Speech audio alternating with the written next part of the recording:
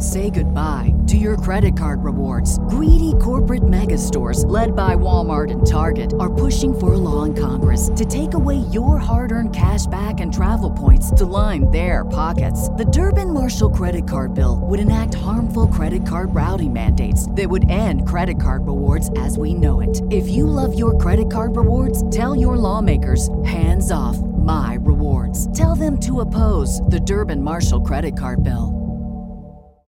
As humans, we're naturally driven by the search for better. But when it comes to hiring, the best way to search for a candidate isn't to search at all. Don't search, match with Indeed. When I was looking to hire someone, it was so slow and overwhelming. I wish I had used Indeed. If you need to hire, you need Indeed. Indeed is your matching and hiring platform with over 350 million global monthly visitors, according to Indeed data, and a matching engine that helps you find quality candidates fast. Ditch the busy work. Use Indeed for scheduling, screening, and messaging so you can connect with candidates faster. And Indeed doesn't just help you hire faster. 93% of employers agree Indeed delivers the highest quality matches compared to other job sites, according to a recent Indeed survey. And listeners of this show will get a $75 sponsored job credit to get your jobs more visibility at Indeed.com/podcast. That's Indeed.com/podcast. Terms and conditions apply. What's up, all? Aaron, but not that Aaron, here to tell you about SIFPOP Writers Room. For the past several years, there have been a growing amount of writers for SIFPOP.com providing best ever challenges, movie reviews, themes, legacies, connections, and so much more. SIFPOP Writers Room is where that all comes together, giving a voice to those words that you read.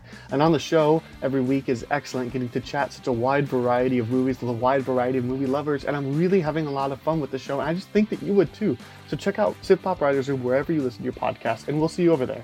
Just remember to knock first. Live from a bunker in the heart of the Ozarks, a podcast that's glad Cherokee Bill isn't here to see if we talk too much. It's SIFPOP.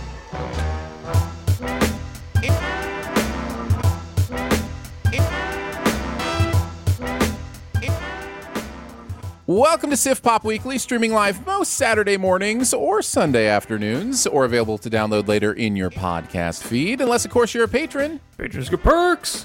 Patrons get those perks. Woo! I'm your host, Aaron Dicer, and he wrote me a 78-page plan for his whole podcast career before he was ever on. It's Andrew Ormsby, ladies and gentlemen. Ahoy!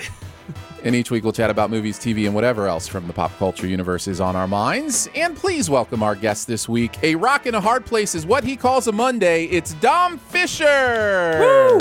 That's very true. How y'all doing, man? I'm glad to be here. It is so great to have you on. Dom and I met within the last month. We were actually at a Netflix event and got a chance to kind of hang out and chat a little bit. And I was like, I like this guy. Let's get him on the show. And he was very gracious enough to say, hey, I'll be on. So For sure. Welcome to the show for the first time. How you feeling? How's it going? I'm good, man. I'm excited. I'm ready for Thanksgiving. You know, I want to gain 2 pounds and not lose it. I mean, at this point, I don't even try to lose it no more. I'm just gonna sit with the 2 pounds. That's right. Welcome to the mid-30s. Yes. Yeah. Exactly. I am. You know, I don't like to think of myself as 70 pounds overweight. I like to think of myself as 35 Thanksgivings overweight. You know, Yeah. So that's just how you do it. You just do it that way. Yes, we are heading into Thanksgiving week, and very, very thankful, Dom, that you've decided to come on the show today. So we're going to have a lot of fun. We're going to talk reviews for King Richard, as well as The Harder They Fall. We're going to do a best ever challenge of Will Smith movies. I tried to look back through. I couldn't believe we'd never done best ever Will Smith before, but I couldn't find it anywhere. So if we have done it, we're doing it again. But we're going to talk the best ever Will Smith movies. And then, of course, we'll do our buried treasure as well. Let's go ahead and get into it. Let's take a look at King Richard. Tennis takes expert instruction. It takes families with unlimited financial resources. It's like asking somebody to believe that you got the next 2 Mozarts in your house. Venus and Serena gonna shake up this world. I got 1,000,000 miles on me. Throw it to the sky. Yeah, that's it. There you go. They not gonna Wimbledon like this. Not with you and me on those raggedy courts. We just got to stick to the plan. We got champions in the other room. You told him all this? Richard, I'm impressed. I think you might just have the next Michael Jordan. Oh, no, brother man. I got me the next two. Richard Williams serves as a coach to his daughters Venus and Serena, who will soon become two of the most legendary tennis players in history. Pretty simple description for this one. Will Smith coming on board to play King Richard, and look at the Williams family. And you've got John Bernthal hopping in here a little bit. You've got, this really interesting real life kind of story, kind of sports movie, all these things coming together. What did you guys think? Did you like it, love it, dislike it, hate it, or it was just okay? Dom, I don't know that we've gone over this, but we start with just a simple rating of like it, dislike it, loved it, hated it, or it was just okay. And then we kind of go into the details. We'll let Andrew start to kind of give you an example. What did you think? I'm going to go with liked it. Okay. Just straight liked it? High side of liked it? Straight liked it. I'm not going to lie. I've thought about this movie more than I have for a lot of movies, like a pre-review. Just going over it and stuff. I'm still thinking about like how I feel about this movie and stuff. So, but I'm going to go with liked it for now. Liked it is. Dom, what do you think? Like it, love it, dislike it, hate it, or it was just okay?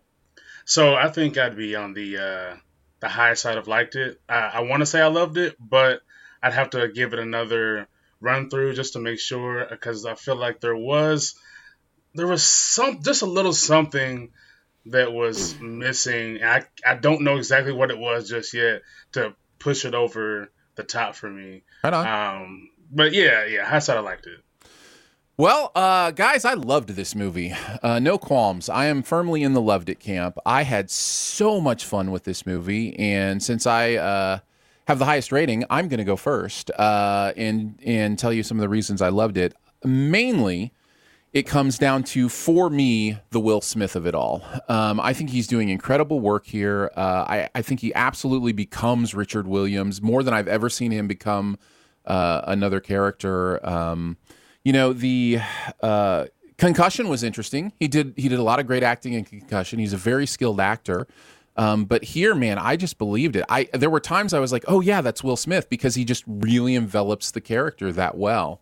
I also really, really loved the moments in this movie. There's some Moneyball-ish stuff here where like doing things a different way, having your own, way at things. And that kind of stuff always interests me. So that was a big deal for me. There was also some like relational stuff that I found really interesting. A lot of the stuff between him and his wife, and her investment, and him kind of finding what it meant to not just run everything, but to actually do it as a family. Like that's kind of the overarching theme of the movie. I just was sold from beginning to end. I just had such a great time with this movie, and really enjoyed myself. So man, I had a good time. What about you? What are some of the things that you guys like? Dom, why don't you kind of go next? Well, for one, it was nice to see a Oscar-worthy film that with a black cast that wasn't a slave movie. I get so tired of seeing those films, and within the black culture, we're tired of it. You know what I mean? Sure. We're tired of the trauma. You know what I mean? We want to see ourselves in regular life. And even though Venus and Serena's situation is abnormal, becoming like some of the greatest tennis players we've ever seen, it still remains that we saw this normal everyday life. We see this caring father who has his own issues, but he loves in his own way. And the things that he had to overcome that I've personally seen in my personal life, and the certain neighborhoods he grew up in, family members who have gone through similar things. It just was kind of refreshing to see like this overcome without being like super aggressive. He thought about making a really bad decision with the guy when he wanted to when he had his gun in his hand and things worked out in a way that didn't put him in that situation. So just to see it play out in a positive way was refreshing to see. Yeah, it's interesting. You know, we talk a lot about representation and how important it is. And you mentioned a kind of offshoot of that is the representation, but also the expansive representation. Not just one particular kind of representation, but, you know, in all these different avenues and ways. And I think you're absolutely right. I also think it's of note that the director, Ronaldo Marcus Green, person of color himself, and just the you know, I genuinely think 20 years ago or even 10 years ago, a white guy probably directs this movie. You know what I mean? Like, it's, you know, we've had those movies. And so there is something to be said about, you know, understanding the culture and being able to put it on screen like that. So yeah, no, I think that's really valuable stuff. Andrew, what about you? Oh, yeah, Will Smith, just give the guy his Oscar. I mean, he really becomes Richard Williams in this movie. It's crazy how like you said, like we've seen him transform into characters before, like Pursuit of Happiness or even Concussion most recently. But this is a different level. Something to where it's funny, moments of this I go, Uncle Phil? Like, because he becomes like that fatherly figure that, you know, we saw Uncle Phil portray for him in Fresh Prince so many times, and I'm like, wow, I've never seen him. Even Pursuit of Happiness, he was, you know, a parental figure, and that's the whole point of that movie. But something about this movie, like even the way he walks, you know, the way he carries himself, is like it's a different human being, and it was so cool. I knew he had this in him, and I've seen him, you know, get close to this, but he's arrived, you know, at this next step or next era in his career. And I can't wait if this is, you know, the introduction to that new era, we're in for a wild ride. Yeah. Ahead of us. Yep. Yeah. Would you say a wild ride? I definitely would not. Okay. Fair enough. Definitely would not. No. I agree. I mean, what do you guys think? I think he's definitely in the front runner spot for lead actor. Yeah. From what I've seen, yeah. How cool would that be? That'd be so fun. You know, get Fresh Prince's Oscar, man. Like, that'd be so cool. But I think he deserves it. I think you're absolutely right. Yeah, I think the best performances I've seen this year has been the actors who have fully committed and given themselves to that role, like Will did. I mean, like you said, he fully became him. Like the accent, the way he spoke. And I'm sure he did a lot of studying, because there is interviews he could go back to reference from. But yeah, I mean, and even Jon Bernthal. Like, I love this character. Yeah. I mean, I think it's like you want to laugh at him, but he's also serious too. Yeah. Like, that guy just loves what he does. Yeah, I think you could Can you believe that guy is the Punisher? The guy that I saw on screen in those short shorts and that mustache. I'm like, hey, that's Frank Castle, everybody. I love Bernthal's career, man. He's just taking jobs and he's doing good work, and it's cool stuff. I wouldn't be surprised to see nominations in supporting for Bernthal. I wouldn't be surprised to see a nomination for, is it Anjanou Ellis that played Brandy Williams? Yeah. She was incredible. She was incredible in this movie. So, and even the kids, I was trying to put my finger on where I had seen Demi Singleton before, who plays Serena in this movie. And she was in a documentary called Showbiz Kids that was about like child stars, and partway through the documentary they focused on two like aspiring child stars, just to kind of see how it is today for kids who want to get into the industry. One of them was Demi Singleton. Like, it was before she had really hit. So yeah, it's interesting. I remember that documentary. Yeah, I remember that. So that's where I had seen her. But yeah, they both do really, really well. I found the movie's handling of the family dynamic in only giving us the parts that it wanted to. I found that really good, because there would be such a temptation to get into the Serena of it all, but this movie is really about Venus, right? I mean, it's really about Richard. Yeah. But I mean, as far as the part of the girl superstardom that it deals with, it's really dealing with, you know, Venus's rise to superstardom. So, you know, considering Serena's possibly the best female athlete to have ever lived, you know, she's in that conversation.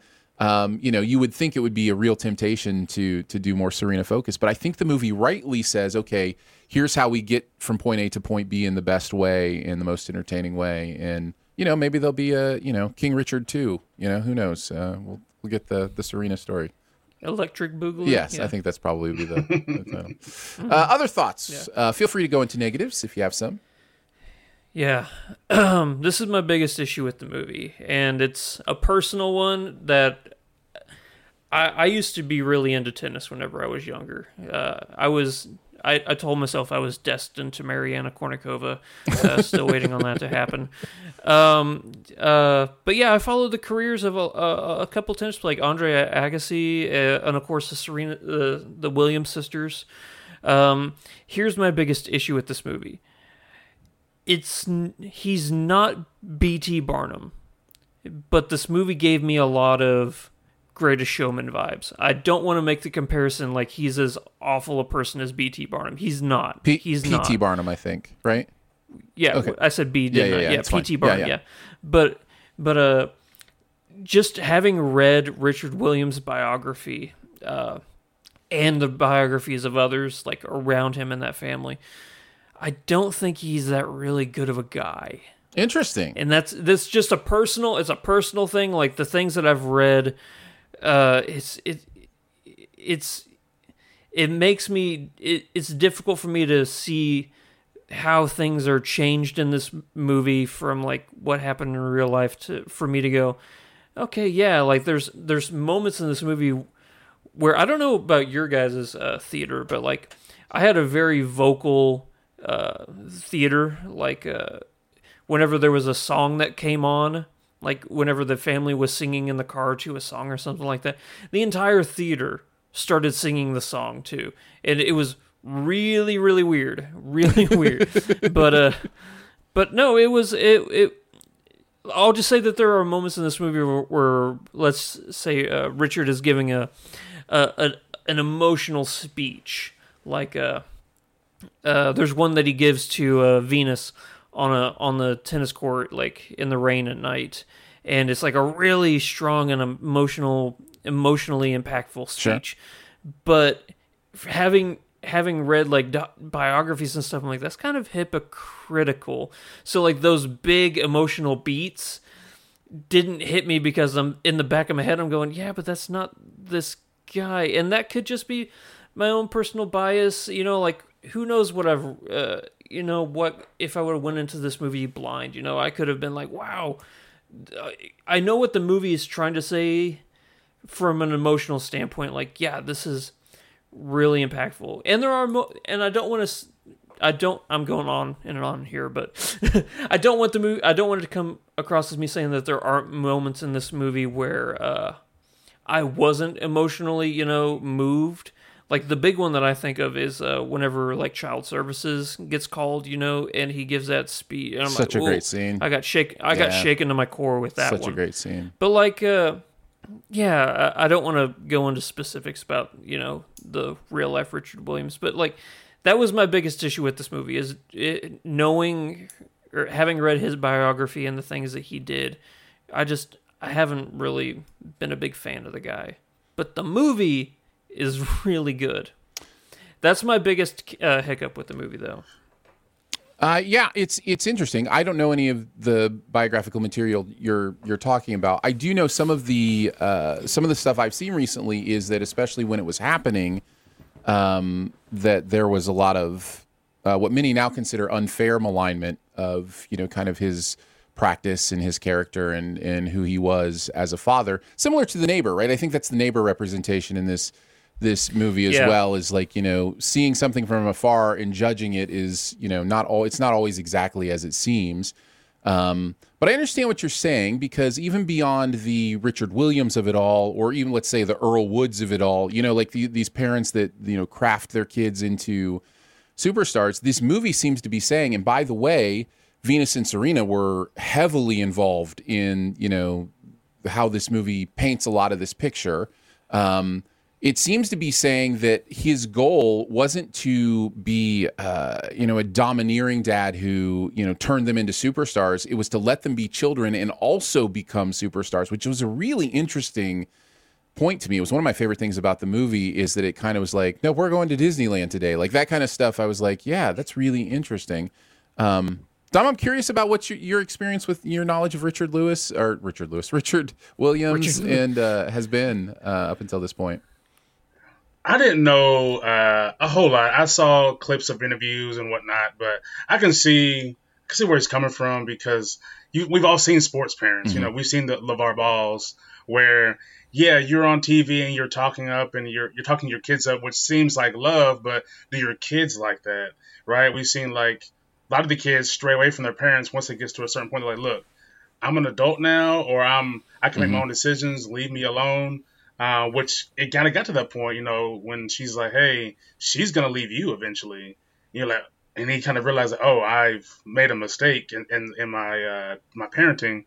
So I can definitely see how, like, the movie, if they wanted to, it could have been, you change the tone, and it's like this overbearing father who's pushing his kids to the limit to get them to stardom, because we've all seen it. But no, it's I think partly too, Venus and Serena and the rest of the sisters, who are, I think, executive producers on the film, of course they want to kind of remember the times as more pleasant because they did get to the places where their dad wanted them to go. So it might have been more negative, but when you're putting your whole life out for the whole world, you might be like, I'm gonna leave some things out, and yeah, it was hard, but like maybe I'll leave out a whooping that may have happened, or maybe I'll leave out, you know what I mean, certain little things that is a little too graphic for a movie that I want to inspire people, because I think that's the end goal, was for them to like, for little girls to like see like, hey, we came from a bad neighborhood in Compton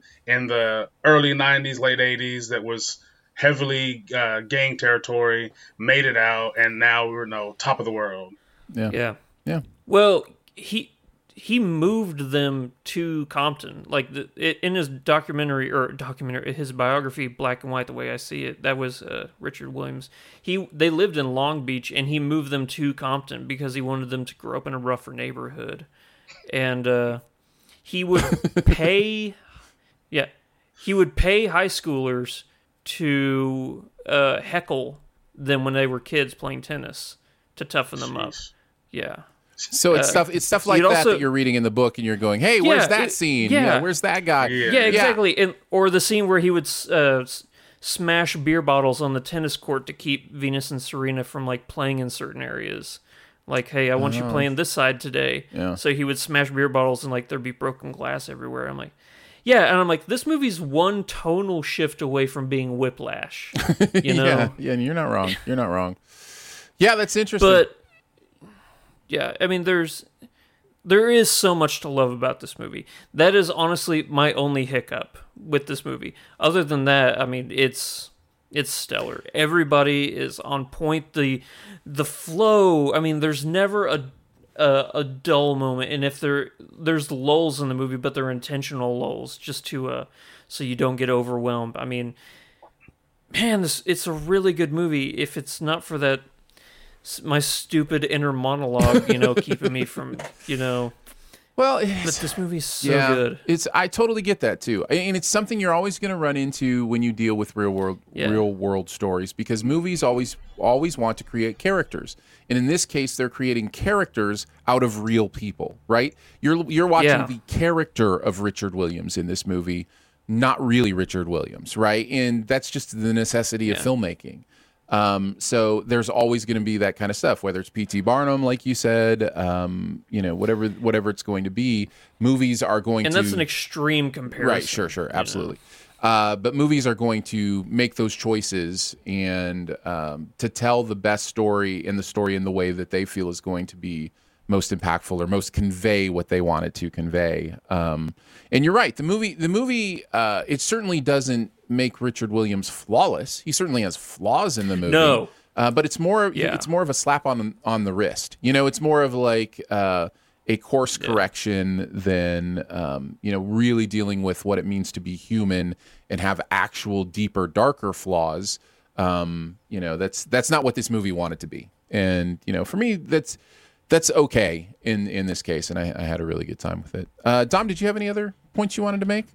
No, I would just say some of the stuff, not to the extreme of like what the book is, but I think his speech to DCS is kind of maybe what was part of that whole point of the first half is like, I don't want my kids to end up in the streets. I don't want them to be prostitutes. I don't want to be in gangs or whatnot. So he goes to these extreme lengths to like make sure it doesn't happen, because it's, you know, we've all heard like the hood, liquor store, gun store, bad food, and it's easy to fall into these traps. So there is a lot of parents who are going to do, whether it's extreme for themselves, working 3-4 jobs to make sure the kids go to private school, or like, hey, I don't have the means, but I can make sure my kid has a really hard time but is able to overcome a lot of these things to get to a better place. And maybe that was his logic.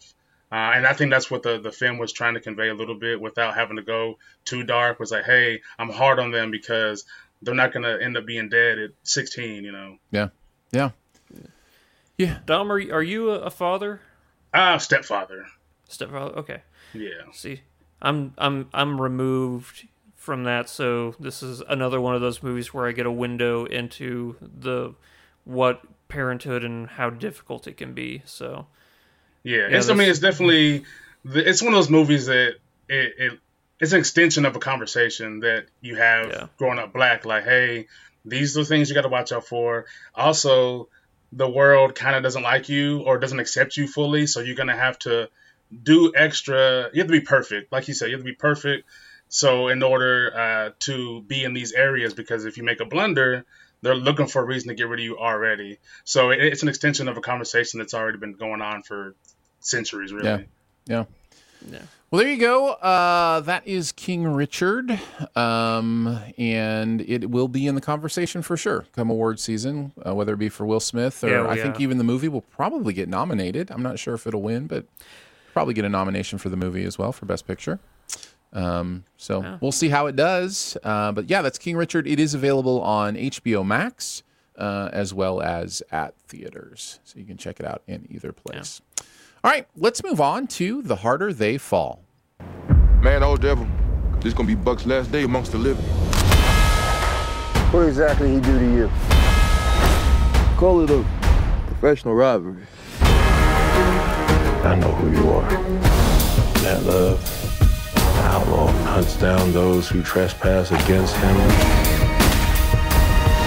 with no mercy. Where is he? Where is who? Your boss. My boss. Clearly, you don't know me. Gunning for revenge, outlaw Nat Love saddles up with his gang to take down enemy Rufus Buck, a ruthless crime boss who just got sprung from prison. The Harder They Fall brings an all-star cast of Idris Elba, Zazie Beetz, Regina King, Jonathan Majors, Lakeith Stanfield, and the list goes on and on and on. I think Delroy Lindo popping up in there as well. He does. He does indeed. This is on Netflix, and kind of my understanding is it's a little bit like the League of Extraordinary Gentlemen for Western characters that were black. So basically taking real humans and putting them all together in a story that was never true, but they are based on, characters from reality. So it's a little bit stylized, a little bit elevated. What did you guys think? Did you like it, love it, dislike it, hate it, or it was just okay? Why don't you go first this time, Don? I love there this you film. go. It's a lot of fun. It's one of those ones where, like you said, it's real people and fictional story, but it allows you to into the world and minds of these people without having to go into a possible boring story where you're like, I don't want a history lesson. Mm-hmm. I want the Wild West, and that's what we got. Andrew, like it, love it, dislike it, hate it, or it was just okay? I love this movie. Nice. Yes, you? I'm falling firmly in the high side of liked it. I'm high side of liked it. Almost into low side of loved it, but we'll get into some of my reasons why. But let's start with you, Dom. Tell us about some of the reasons you love this movie. Well, initially when I saw the cast, I was like, I have to watch this. Like, this cast is amazing. And there's a lot of, like Zazie, Lakeith Stanfield, Jonathan Majors. They're all just now kind of in this class of actors that are getting all these big parts, and they've done amazing in every single one. Like Jonathan Majors is slowly becoming one of my favorites to see. Lakeith has been there for a while, along with Zazie. But I mean, yeah, just it's funny and it's witty and like the line delivery. Regina King, like, she can do no wrong at this point. I mean, she's only gotten better as her career's progressed. Lakeith's character was probably my favorite because of the way he was able to speak. He knew he was a badass and didn't really take anything too seriously. And then Idris Elba, I mean, at first I was like, he's such a big name, but he seems to have like a tempered role. And then towards the end, you're like, oh, okay, this guy's for real. So yeah, it was a lot of fun, man. Yeah. Andrew, some thoughts from you? Well, you know me, Westerns are my favorite genre, and to see a movie come out that is so fresh for the Western genre is so, like, invigorating. Like, oh, please, it not only is like, oh, I love this movie, but also, oh, please give me more Westerns. The way that this movie has, like, it's a vibrant tone, like this is kind of like in the movie a little bit, but like whenever they go to the White Town, everything is just one color palette, just bleak white, but everywhere else there's like these vibrancy of colors, and it was like, yes, this is something that I haven't seen really from a Western genre, because I think people feel like whenever they make a Western movie, they have to fall into this one, play by numbers. Like, it has to be gritty, it has to be dirty, it has to be, bleak, or hot. But no, this movie isn't afraid to have vibrant colors. It isn't afraid to have incredibly extravagant action shots and stuff like that. And like Dom said, the cast in this is amazing. I also loved Lakeith Stanfield in this, but I think Regina King is the one who I just keep coming back to. Not only have I had a crush on you since I was a wee lad, but you're killing it in this role. Also, Jonathan Majors, I want to hit on what you said. I mean, he is a young up and coming actor who, whenever you put him in this movie with a cast this stacked, and he is able to have the charm and charisma and the way he carries himself in this movie, that he is going toe-to-toe with some titans of acting. And I am like, you are one that I have to watch out for. I've only seen him in, I think, I didn't like Lovecraft Country, the show. It was just too hard for me to get into. But he was also in another Western, actually, which was not Unforgiven, but it's the Christian Bale one. I forget what the name of it was. I'll have to look it up. But he's one of those that I'm like, I'm just going to have to watch this guy's career. Hostels, that's the one I'm thinking of. But I'm going to have to watch Jonathan Majors now, because if this is, I think, his 15th IMDb listed acting performance, if he's doing stuff this early, I am so excited for what. Well, and he's obviously about to get meteoric as Kang the Conqueror in the Marvel universe, and and that turn in Loki, just that last episode was just so good. Like, it was just like, this guy is so good. He's so good. He's always making choices, right? Like, you can tell in his line delivery, he's always making choices, and they always seem to be the right choices for me, because it's compelling. Just watching him talk is compelling. I love Jonathan Majors.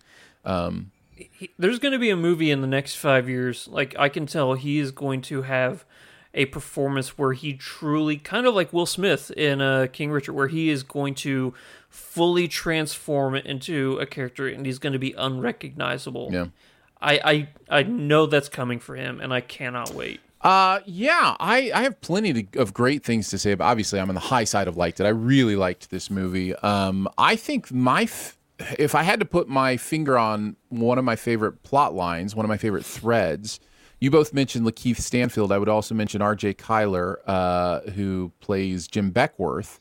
Their tete-a-tete was one of my favorite things about this movie. And in hindsight, I'll just say, there's so much foreshadowing that I did not even notice when it was happening about, their story. And I love that kind of stuff. And this movie is full of those kind of things where, the ways the characters relate to each other, the ways they know each other, the information about that stuff is revealed at the perfect time for the most compelling experience.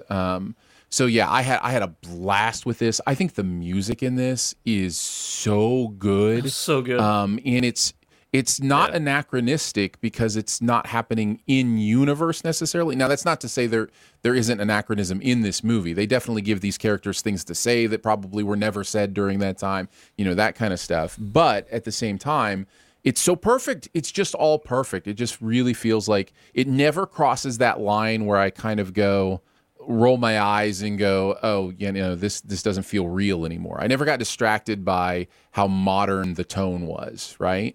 This isn't, what is it, Knight's Tale, where they're singing "We Will Rock You" in the stands or whatever. It's just using great modern music and some great modern sensibilities to really build compelling characters and compelling relationships. I had a blast with this. Incredible action stuff. The opening was amazing. The final shootout is just absolutely astonishing. It's shot well. You understand the geography of it, where everybody is, what's going on.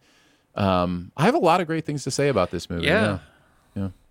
The one thing even though it's a Western, even though I praised it for being so unique, it also still honors everything that it honors all the Westerns that came before it, and you can definitely feel like it was trying to be a part of that heritage of great, amazing Westerns. And I am so glad to say that I think that this belongs in that realm of great Westerns to see.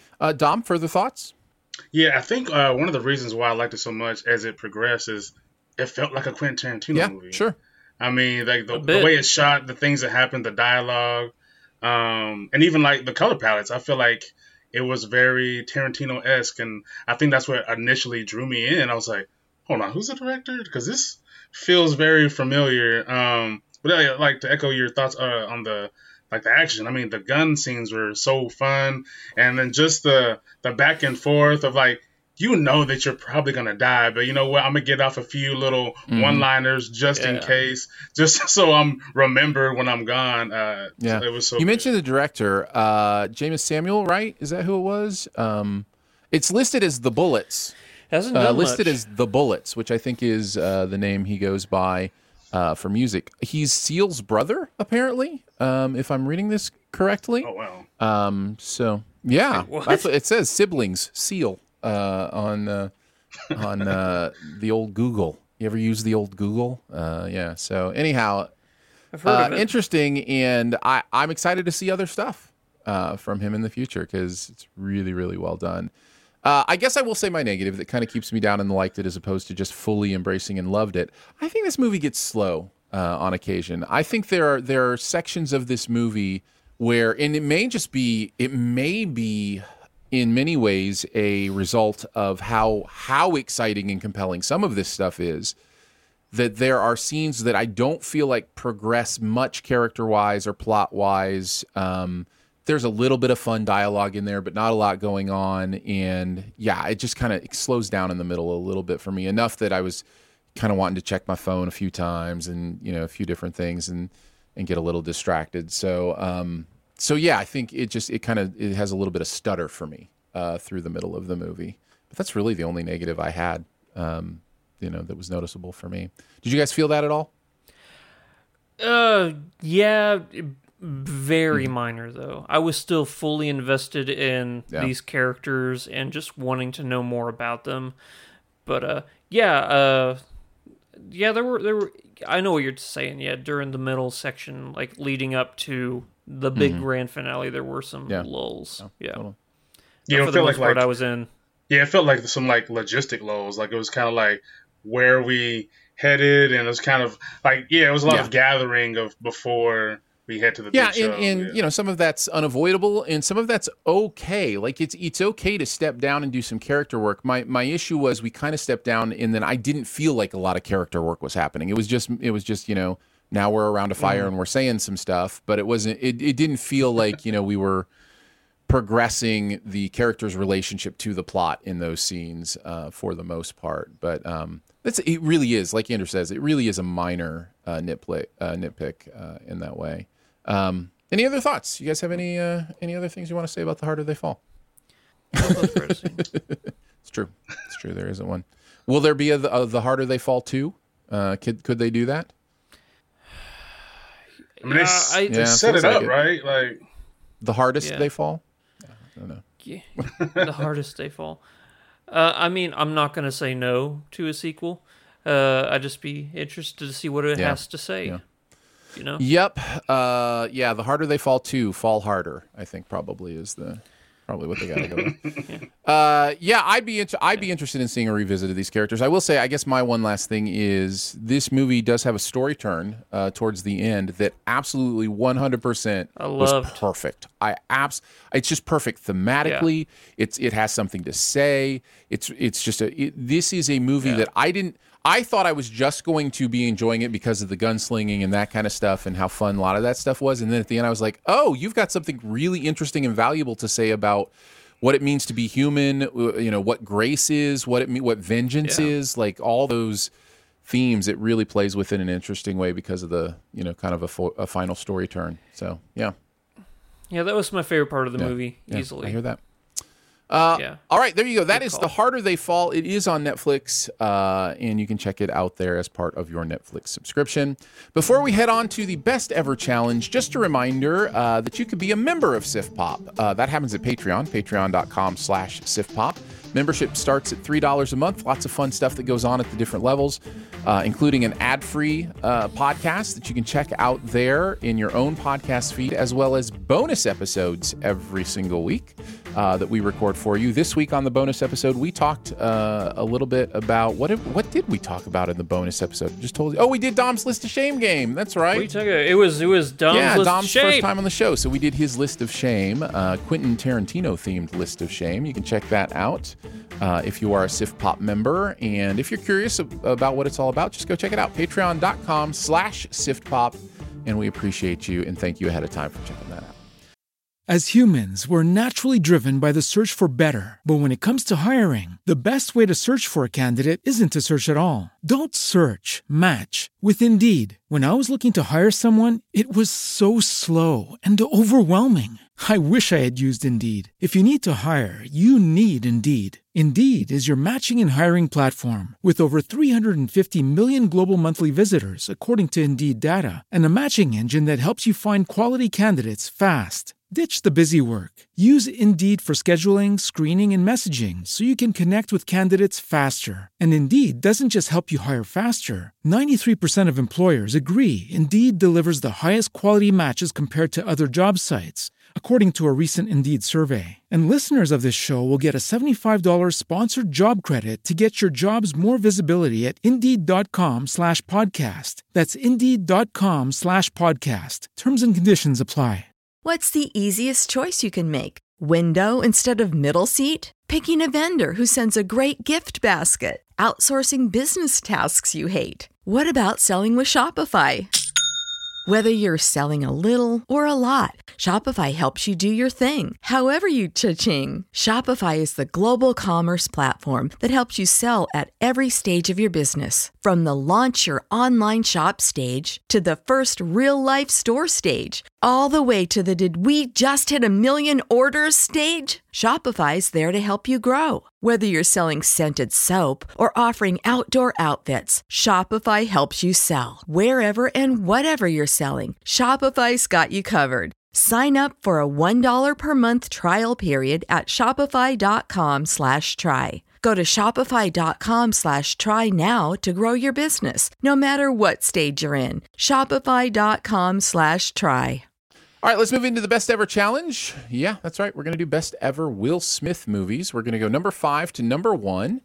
If somebody says a movie that you have higher ranked on your list than they have it. So let's say Andrew has a movie you have at number 2, at number 5. When they say the movie title, you can just say Trump, and then you get to wait until later to do that. And by the way, that is not a name. It is a verb. All right, let's continue. Let's continue on with number 5.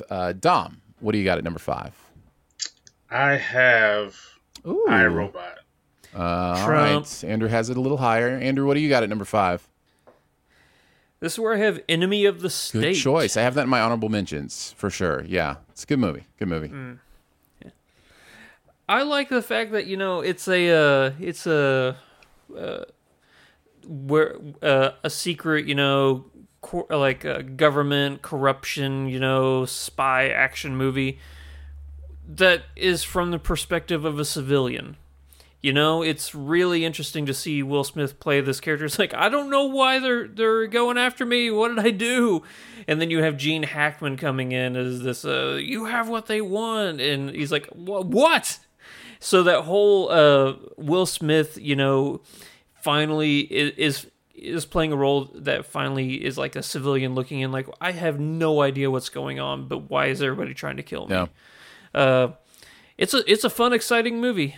So I agree, and it's it's always great to see Gene Hackman too. He hasn't done a lot of Was this was towards the end of his career, right? Was this like one of the last movies he did? I think it was one of the last ones. Yeah. So it looks like 2001 was when he kind of finished up with like Royal Tenenbaums. I think was one of his final movies, but yeah, Gene Hackman's pretty amazing in this. Will Smith's pretty great in it. It's definitely worth mentioning, I think. All right, my number 5. Yeah. All right, Aaron. This one may shock some people. I think the 5th best Will Smith movie is Focus. I really like this movie. I think this is one of those underrated Will Smith movies. It's a little edgier, which I think maybe it misses some people because of that. I don't know. It's really kind of got some Oceans vibes to it that I like. There's the con man stuff, possibly the worst football scene in a movie ever with the terrible fake uniform. It's just like, it's supposed to be like the Super Bowl but I don't remember what they call it or whatever. But what's crazy is that scene is amazing. That scene is incredible. It's just, a terrible representation of professional football. But yeah, Margot Robbie's great in it.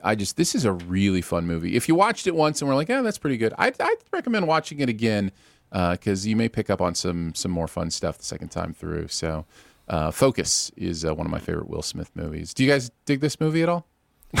No. Yeah. See, I like it, and I used to always get, you like that movie? Like, yeah, man, like, watch it again. I don't know. And part of it, the first time around, it was just like, oh, Margot Robbie. Yeah. Oh, yeah, yeah. And then the second time around, I was like, no, I really like this movie. Yeah, I think it's good. I think it's underrated. So it's my number 5 is Focus.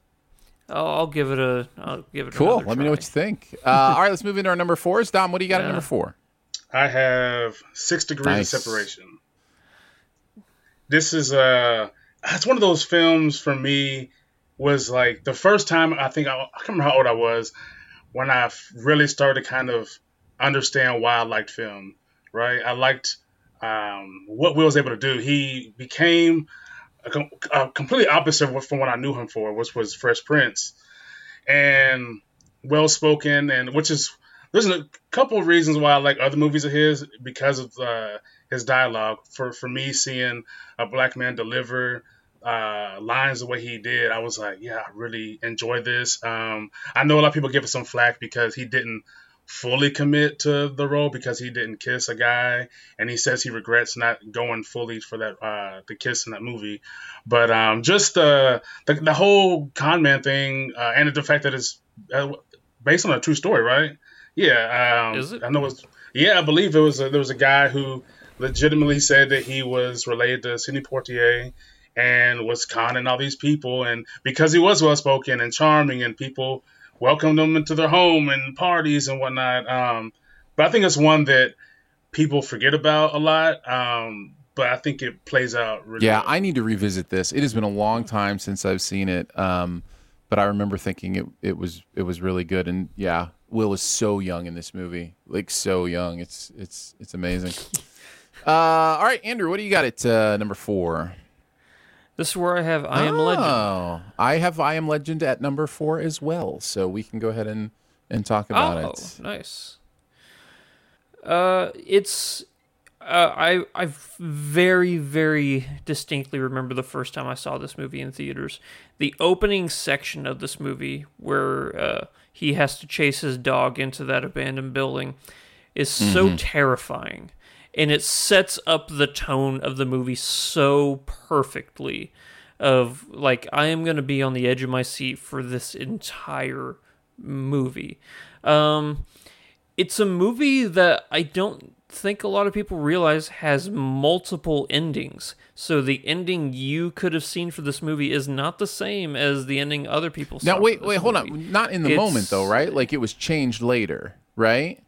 Okay, okay. That's what I thought you were talking like a clue situation where it depended on like which theater you went to, like which ending you saw, that kind of thing.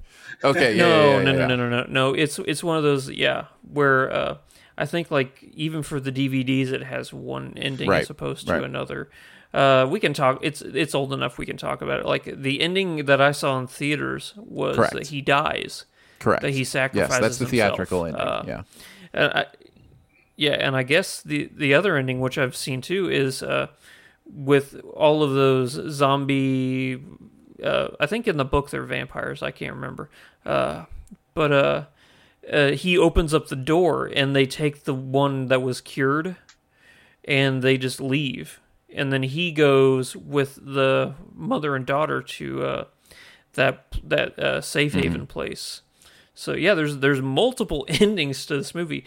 I kind of like the personal sacrifice ending myself because it shows what the character was willing to do in order to save humanity. Like he saw that he doesn't have to carry this burden himself anymore. He's not alone. The scene with the dog breaks my heart every single time. It kills me. Yeah. But I think it's a really good movie, and I think this is also a movie where Will Smith is really showing his acting chops. Yeah, I agree. So. I agree with everything you said. You pretty much said all the things I wanted to say. I was going to talk about the endings as well. I do prefer the sacrificial ending. It just works for me a little bit better. I think this movie has some flaws, but overall, I really, really dig the story. And yeah, Tom, what are your thoughts on I Am Legend? No, I should. You know what? As you're talking about, I'm like, I should have had it on my list. That is a really good movie, man. It's one of those ones where it could be released now and it would be feels topical like it, in a way. You know what I mean? Like, so yeah, I mean, like the dog scene when he's yelling at the mannequin because there's a lot that can go through your head if you just. What are you doing out here, Frank? Yeah, Frank, are you real? Being alone for that long, like I don't know how I would do either. I don't know if I would have survived as long as he did. I mean, that's why I think that's what makes it good. You have to put yourself in that mind state of like, what would I do? How would I survive? And I don't know if I would. Yeah, no, I definitely would not. For the simple fact that, and what makes this movie so amazing is the fact that he's surviving for a reason. Like there's a reason for him to keep going forward. And that is really what, you need that in a movie like this where you have a sole survivor, a man alone. He has to have a reason. Like, you look at all those soul survivors, like a Castaway, there's a reason for him to keep going, and yeah, this movie's, it really hits on that message. So I Am Legend in at number 4 for Andrew and myself. So we'll go on to our number 3s. Dom, what do you got at number 3? Number 3, I have Bad Boys. Nice. That was in my honorable mentions. Nice. It was one of my first honorable mentions. Yeah, this is one that through my youth and my teenage, I constantly went back to it all the time. That dynamic of him and Martin Lawrence is great. And I kind of feel like when you look at it nowadays, it kind of encapsulates like what the 90s felt like. The way they looked, the way the clothes and the music and the grittiness of the 90s. Because it falls in line with a lot of them. Any movie that had extensive gunfights, this movie falls in line with all that look. It just encapsulates the whole time. And I mean, Mike Lowry is like, that's the guy we always reference. When you have like the player friend, like, oh, he's like the Mike Lowry type. You know what I mean? It's it's definitely in like one of my like, you know, classic film categories. You know, it's just great. It's great.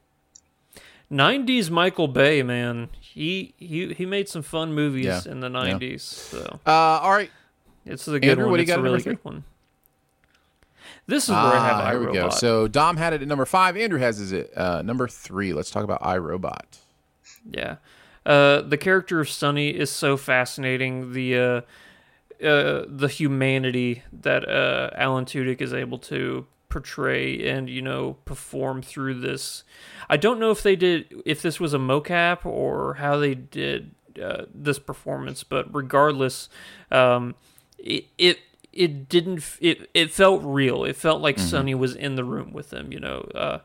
The scene that I always come back to is the I did not murder him scene where Will Smith is interrogating him and he smashes his hand through the table.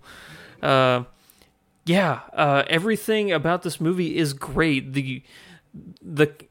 You understand why Will Smith is so prejudicial against, you know, robots in this movie, and how I think that's really one of the main story arcs of this movie that I think is under appreciated, and that's the story arc of prejudice and how it can affect, you know, our daily lives, you know, of like even how we go to work and stuff like that. It's a great look into a cool yet terrifying future. I'm always, you know, if there's a movie about robots uprising, you know, I'm like, okay, yeah, I'll go check that one out for sure. That's a great genre for film. Dom, I had it a little higher, but what do you think about this movie? What do you love about it? No, I definitely love the.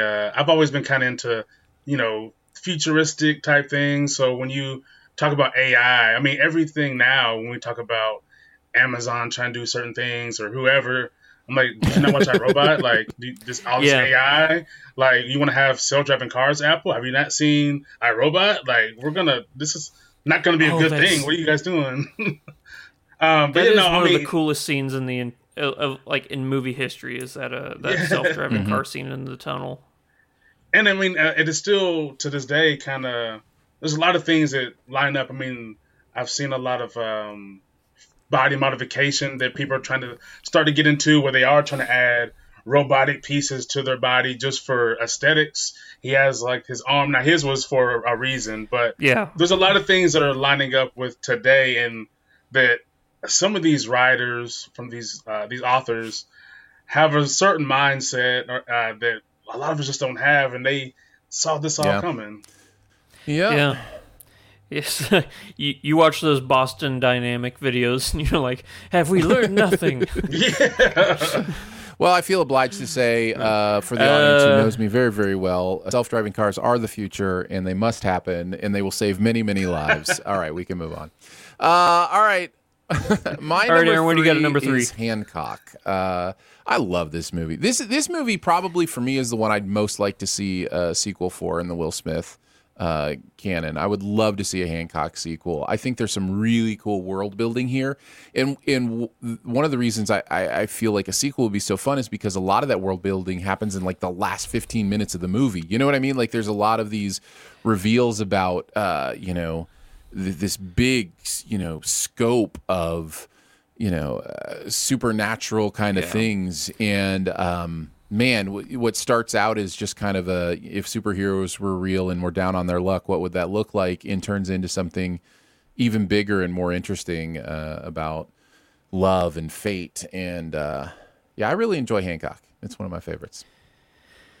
This movie was maligned when it first came out. A lot of people did not like it, but I think as time's gone on, people realize, oh, okay, so I think I finally understand what this movie was trying to say. I'm with you. I would love a Hancock sequel. I think, I don't think it will ever happen, but I like it. I definitely love the, when we're together, we're vulnerable. You know what I mean? I love that love aspect of like, oh yeah, it was so good. That's a good choice of how they. I mean, it's Will Smith and Charlize, Theron. Like, it's incredible. It's good stuff. All right, on to our number 2s. Yeah. I would not be surprised if we all had the same number 1 and number 2 in some order, but we'll see. We'll see what happens. We don't. Okay, fair enough. What's Dom? What is your number 2? I have Ali. Okay, good choice. Yeah, I like this movie. I think this kind of goes in line with what we were talking about with King Richard. He fully became Muhammad Ali. And I think the best aspect of the film was that it talked about not just his boxing, because he's one of the biggest personalities ever, but the times that he was in, and his choices that he made, they were very conscious. Like, he wasn't just like doing things for the sake of doing them. He was like, I don't agree with this war. I want to convert to this, and there's a great cast, and it's almost one of those ones that it's really good, but I feel like I wish it was like a mini series so we could really get into the fine detail of it. But I thought Will was fantastic, and he got jacked for it.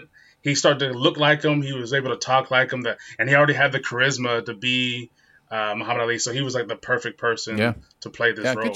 Good choice. Absolutely. It really is Andrew, what did you have at number 2? I love this movie.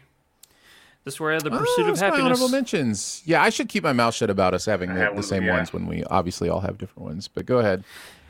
We all probably have the same number 1, but no, this movie is it's stellar. It's another one of those performance master classes in how to really become a character. This is based on a true story, right? Yeah. This is based on a... Okay, yeah.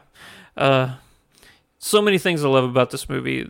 He has so many amazing moments in this movie, like when he talks about with his son playing basketball, and his son's like, I want to be a basketball player when I grow up. And then he's like, no, you should really focus on an education and stuff like that. And then he realized in that moment, he's like, everything I'm doing in my life is exactly opposite of what I'm teaching my son right now. So he's like, don't let anybody ever tell you what to do, not even me as your dad. You do what you want to do. And it's such a powerful movie. So many amazing moments in it of perseverance. That's what this movie is. It's a story of perseverance and never giving up. So I love it. I think it's a brilliant film. It's really, really good. I had it in my honorable mentions for sure. Another one I could probably revisit. A lot of it has drifted away from me since it came out. But yeah, I remember really enjoying it quite a bit. So I guess my number 2. Yeah. I have Men in Black at number 2. Yeah. I think this movie is. Oh, all right. Trump. We will wait, Dom. We will wait till you have it, which is, by the way, right now. Time for our number 1s. Right now. Dom, pray tell, what is your number 1 Will Smith movie? So good. It is Men in Black. So good. What? There was and this is like one of the hardest lists I've had to make. Like, there's so much to choose from, but I think Men in Black is just the one that when I think of Will Smith, I think of Men in Black first. It opened up a whole world of possibilities of imagination for myself as a kid. Him and Tommy Lee Jones together was a duo I didn't know that I loved.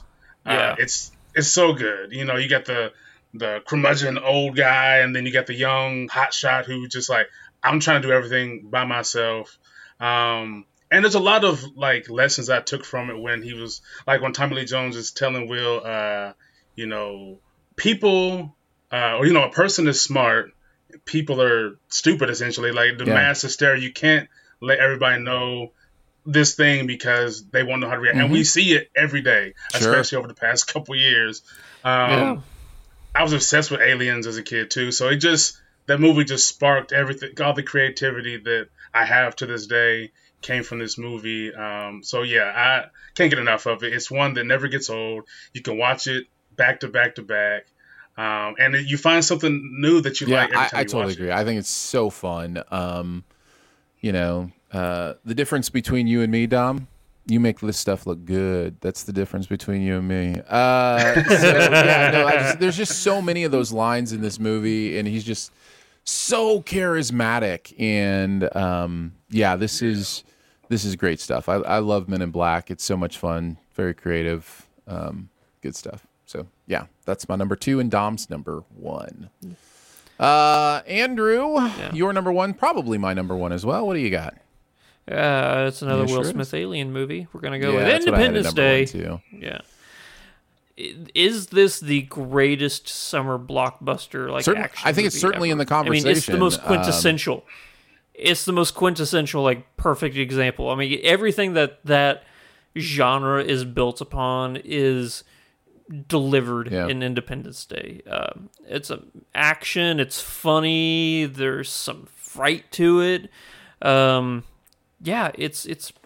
It's almost a perfect film for it's not considered an Oscar-winning, brilliant piece of art, but it might be a perfect film. It does exactly what it sets out to do.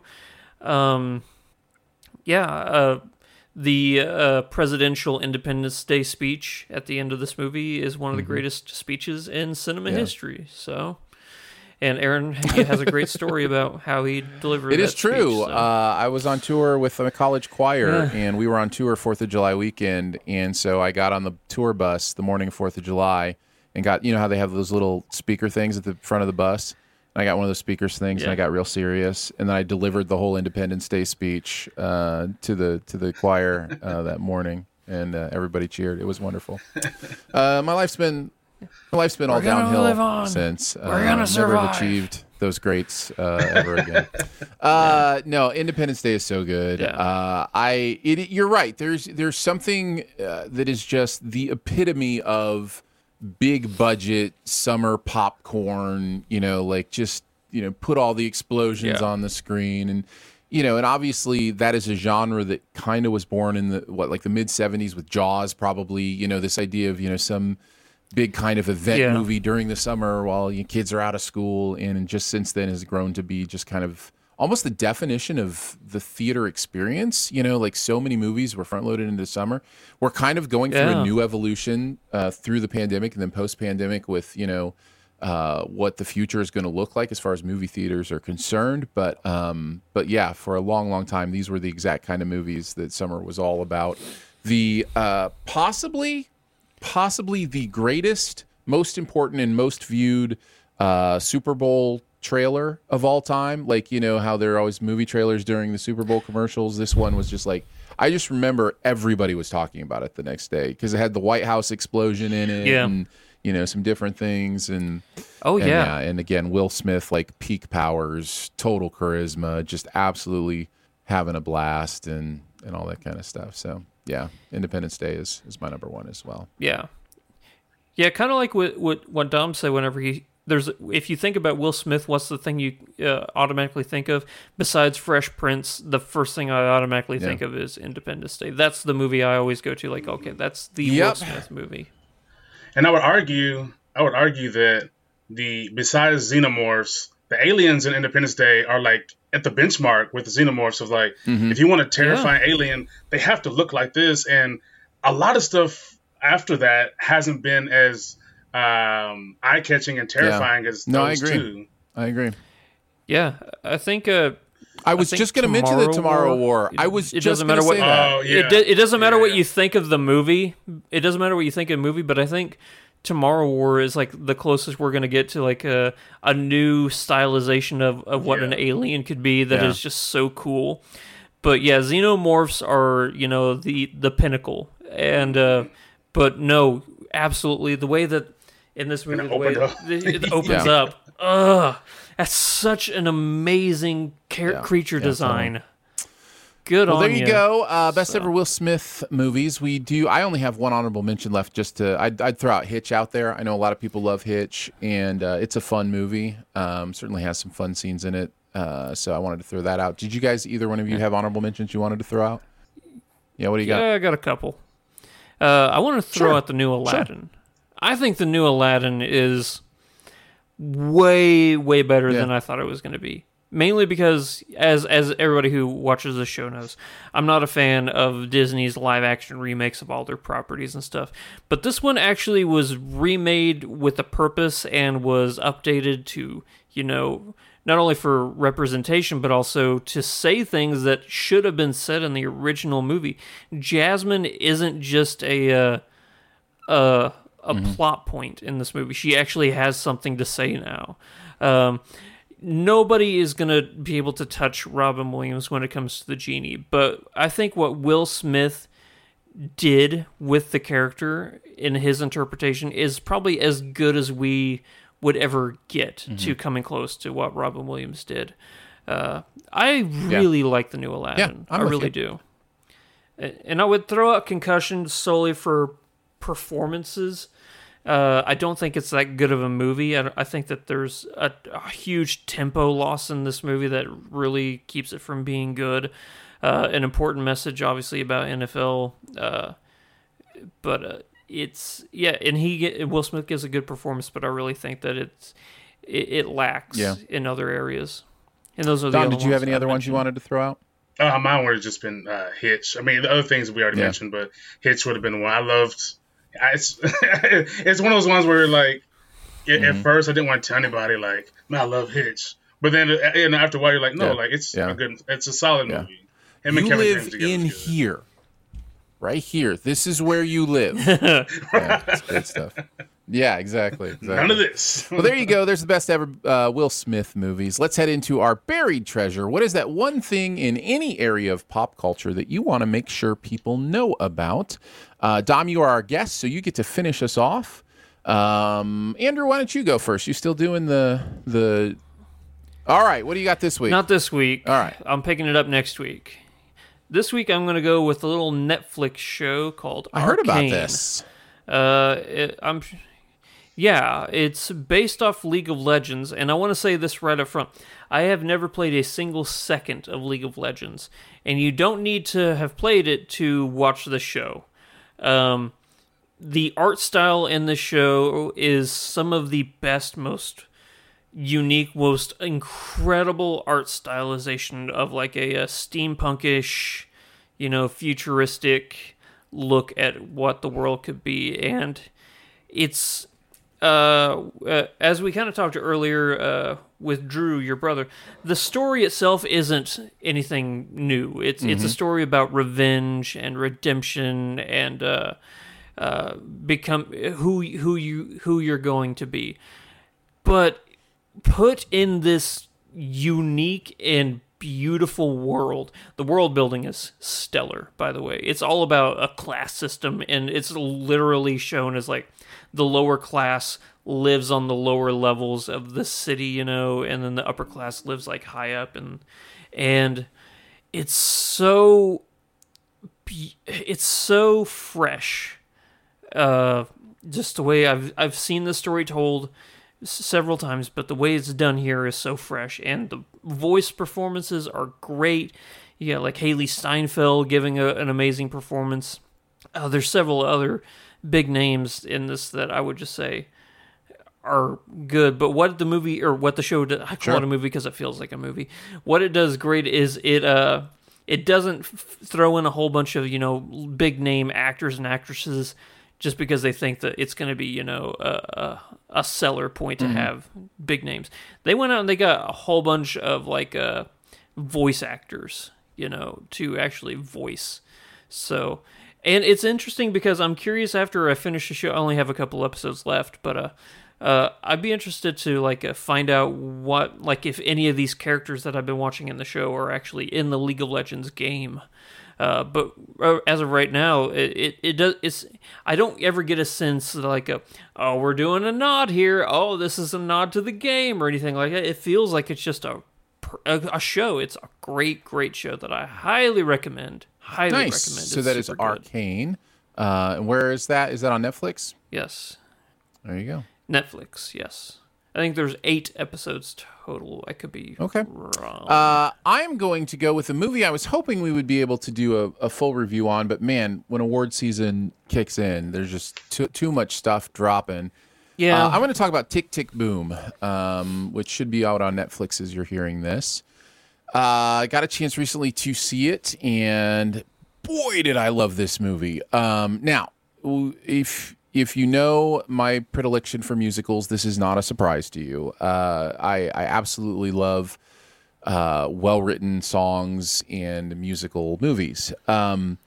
What sets this apart in many ways is Andrew Garfield's performance. He is absolutely electric as Jonathan Larson. And if you don't know who Jonathan Larson is, this is a movie about him and his time becoming a Broadway superstar.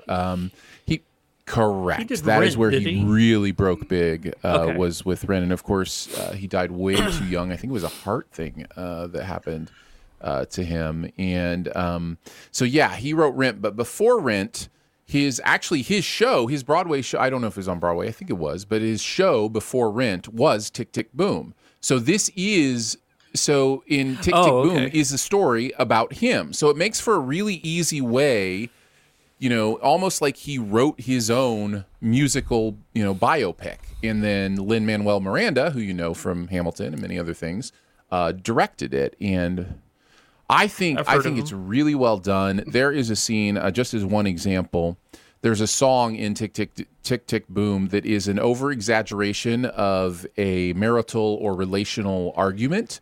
And it is over-stylized and over-dramatized in a way that it's like, we just have to go through this same thing where we talk about our feelings and, do this kind of thing. And it's intercut and interspersed with an actual dramatic argument from his real life with his girlfriend at the time in a way that is almost off-putting and offsetting, but it kind of emphasizes like he's working out stuff in his, his music and on stage that he was really dealing with in his life, and he's finding a way to make it entertaining and fun, even though in real life it was obviously traumatic and terrible. It's just stuff like that that's I don't know I've ever seen that kind of thing before, because you would think breaking to that argument would just kill the rhythm of this up-tempo, fun, crazy little song, and vice versa, and yet somehow it works and works really well. Like I could watch that scene 10 times in a row. It's just so fun and interesting. But yeah, Lynn's making choices like that throughout the movie. Garfield is giving just an astonishing performance as Jonathan Larson, and this one is a lot of fun. Yeah, Garfield has. And that's before Spider-Man comes out. So what? He's not in that movie. What are you talking about? They would have shown that by now. So anyhow, Tick, Tick, Boom is a huge, huge, huge recommend from me. It is exactly my kind of movie. And you'll probably be hearing more about it as we do our Sift Pop Awards at the end of the year. I liked it that much. So there you go. Tick, Tick, Boom. You can check that out in theaters or on Netflix. Dom, what do you got? Mine is Reservation Dogs. Yeah. It is on Hulu. It's 8 episodes of magic. I mean, this is a show that we've never seen anything like this before, where it's Taika Waititi and another writer, which I believe the whole cast and crew, they're all Native American, and it's teenagers. Which is the teenager part is similar to what we get, but it's life on the reservation, and they want out. They're tired of the same old things. They want to strive to do bigger things, but everybody just ends up on the reservation and doesn't go anywhere. And you have the death of a friend that affects them in a very profound way, and they're kind of a gang. They're considered like a clique. They do bad things because there's nothing else for them to do. And then a rival group comes in, and you have this kind of back and forth that is serious but not serious. And the slang in the show is great. I mean, me and my wife say "Skoden" all the time, and this is actual slang that they use on these reservations within the youth. So yeah, I mean, it's a lot of fun, man. There wasn't a bad episode. I figured there'd be at least one that's like, oh, this is filler or this is slow, but there's a lot of humanity, a lot of heart, a lot of hijinks. You have these two twins that are hilarious, and you're just confused on what their role is in the show, but they're just around, happen to know everything, and rap a little. It's great, and you have the relatable things like the son growing up without his father, but he still has hopes that his father's going to return, but gets fed a lot of BS on why his dad can't do the things that he's supposed to do. The mom trying to hold together. And then, of course, the friendship drama, because it's hard when you want different things in life. But as friends, you say that you want the same things, but you're like, I have my own thoughts too, and I don't know if it's going to cause a divide within my friendships. But no, I mean, the show was so good, man. It was one of the shows that I was able to fully enjoy and not have to overthink because I wasn't reviewing it. So I got to sit back every week and enjoy it with my wife, and Nice. it's a good time, man. It's a great show. I have It is not a great gotten around show. to seeing it, and so many people have said it's good, and I know I should. So I will add your voice to the voices, Dom, and maybe that'll push me over the edge, and I'll check it out. So that is Reservation Dogs on Hulu. Tick Tick Boom is on Netflix, and Arcane is on Netflix as well. We did it, guys. We did a podcast. Congratulations to us. Man, the success just flowing. We're just champions around here. It's amazing.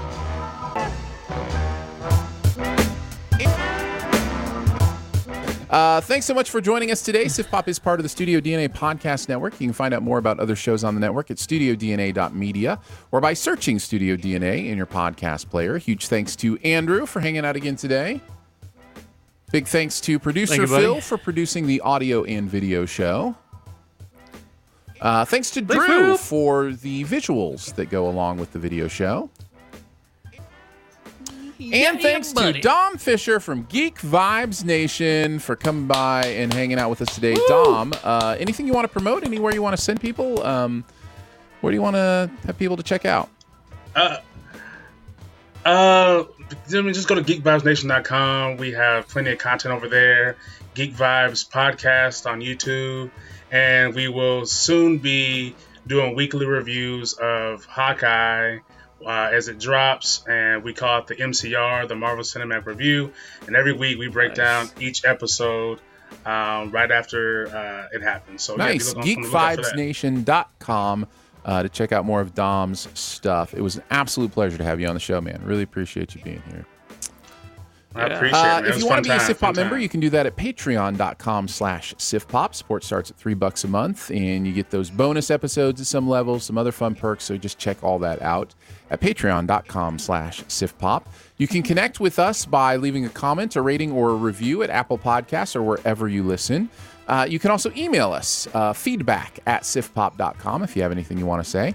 And finally, if you're having a good time, your movie-loving friends will probably like the show too, so make sure you let them know about it and that listening is much easier than convincing someone that an open stance can generate as much power.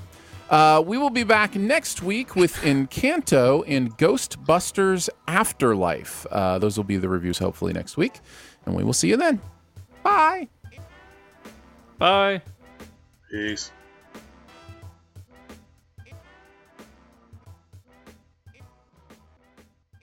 If you're a woman over 40 dealing with hot flashes, insomnia, brain fog, moodiness, or weight gain, you don't have to accept it as just another part of aging. The experts at MIDI Health know all these symptoms can be connected to the hormonal changes of menopause. And MIDI can help with safe, effective, FDA-approved solutions covered by insurance. 91% of MIDI patients get relief from symptoms within just 2 months. Book your virtual visit today at joinmidi.com. As humans, we're naturally driven by the search for better. But when it comes to hiring, the best way to search for a candidate isn't to search at all. Don't search, match with Indeed. When I was looking to hire someone, it was so slow and overwhelming. I wish I had used Indeed. If you need to hire, you need Indeed. Indeed is your matching and hiring platform with over 350 million global monthly visitors, according to Indeed data, and a matching engine that helps you find quality candidates fast. Ditch the busy work. Use Indeed for scheduling, screening, and messaging so you can connect with candidates faster. And Indeed doesn't just help you hire faster. 93% of employers agree Indeed delivers the highest quality matches compared to other job sites. according to a recent Indeed survey. And listeners of this show will get a $75 sponsored job credit to get your jobs more visibility at Indeed.com/podcast. That's Indeed.com/podcast. Terms and conditions apply.